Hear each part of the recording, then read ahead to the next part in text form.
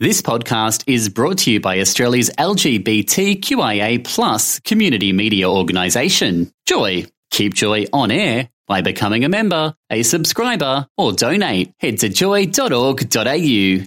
Joy, a diverse sound for a diverse community.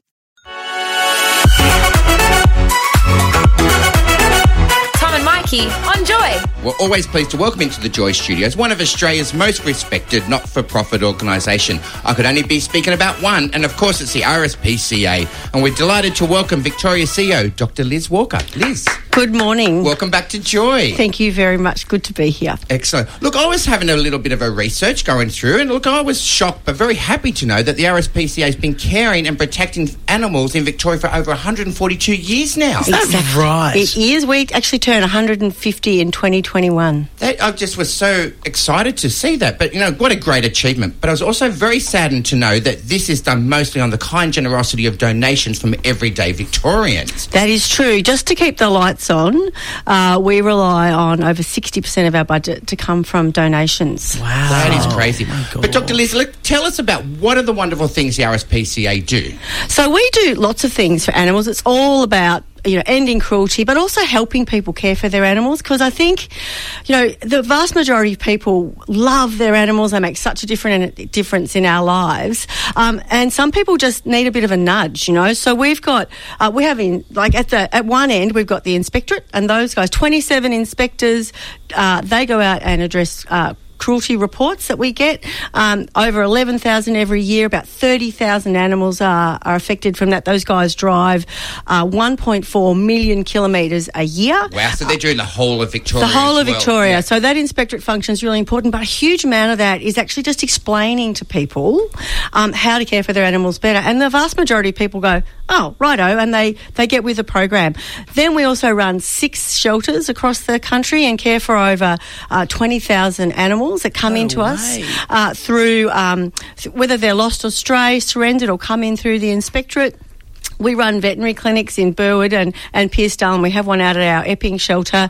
And then we do a huge amount of work in prevention and education. So talking to school students, talking to students going through TAFE, and working with the community to actually help them understand how to care for their animals better. Like down around the Portland area, we're doing a huge amount of work down there called Think Cats, helping people to look after their cats better. And then we talk to government a lot and industry and say, these are the laws and standards that need to change. What's a conversation like that with the government? How does that go down? Look, it depends on the topic, but the current government is very well inclined towards animal welfare. So there's some really in the last term of government, big changes in puppy factory legislation, which was Oscar's law, yay! Yeah, it was fantastic. Really hard work, and the government and the bureaucrats worked really, really hard, did a great job on that. And now we have the Pet Exchange Register, so anyone who wants to sell a dog or cat has to have a source code, so we can trace people. That is enormous.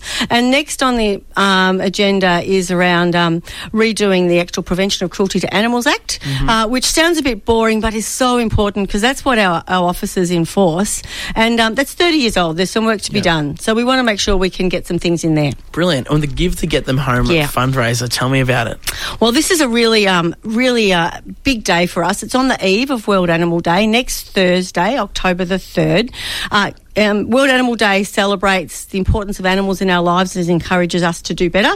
We're going to have a big fundraising day, and on that day, anyone who makes a donation to our Give to Get Them Home campaign, their donation will be quadrupled. Wow, so if I give you $5... it'll turn into 20. That'll turn into 20. Exactly. So we've got some amazing individuals and also corporates who are actually giving us money, saying if you get $1, we're going to give you 3 more. So you give us $1, we get 4. You give us 20, we get 80.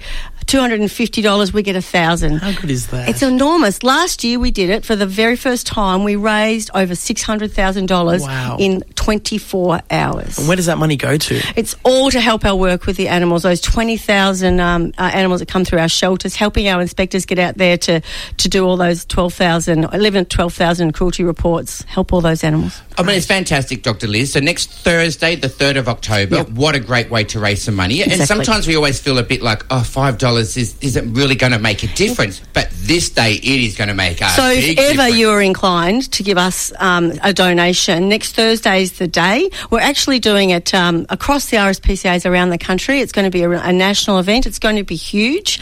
So, we would love to hear from people. So where do we donate? So you can either, on the day, you can either give us a buzz on 03 9224 2538, and I'm sure we'll remind everyone next week on that. Yes. Or you can go to www.charity, which is charidy.com/RSPCA Vic, and it'll all be there ready to go. Well, we're going to put the website on here. It's www.rspcavic.org. Yep. But I was having a look at your website. Definitely go there. There's some fantastic things on there. And something that really impressed me on there was that you've got actually a section about grieving the death of a pet, which sometimes you don't think, and I've seen a lot of that. And I think a lot of times a lot of people kind of go, it's just a dog.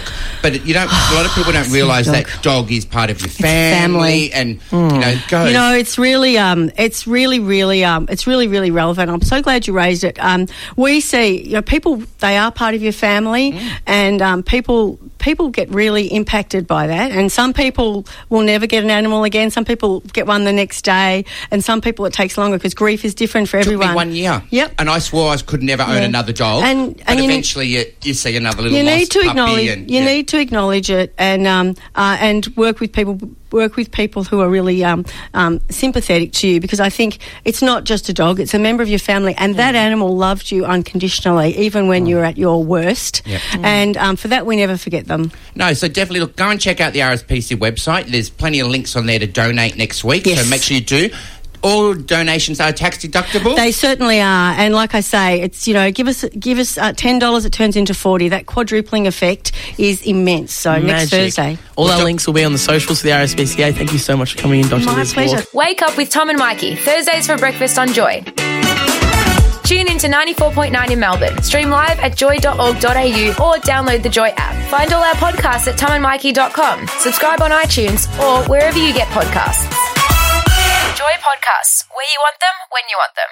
Thanks for listening to another Joy podcast brought to you by Australia's LGBTQIA+ community media organisation, Joy. Help us keep Joy on air. Head to joy.org.au. Joy, a diverse sound for a diverse community.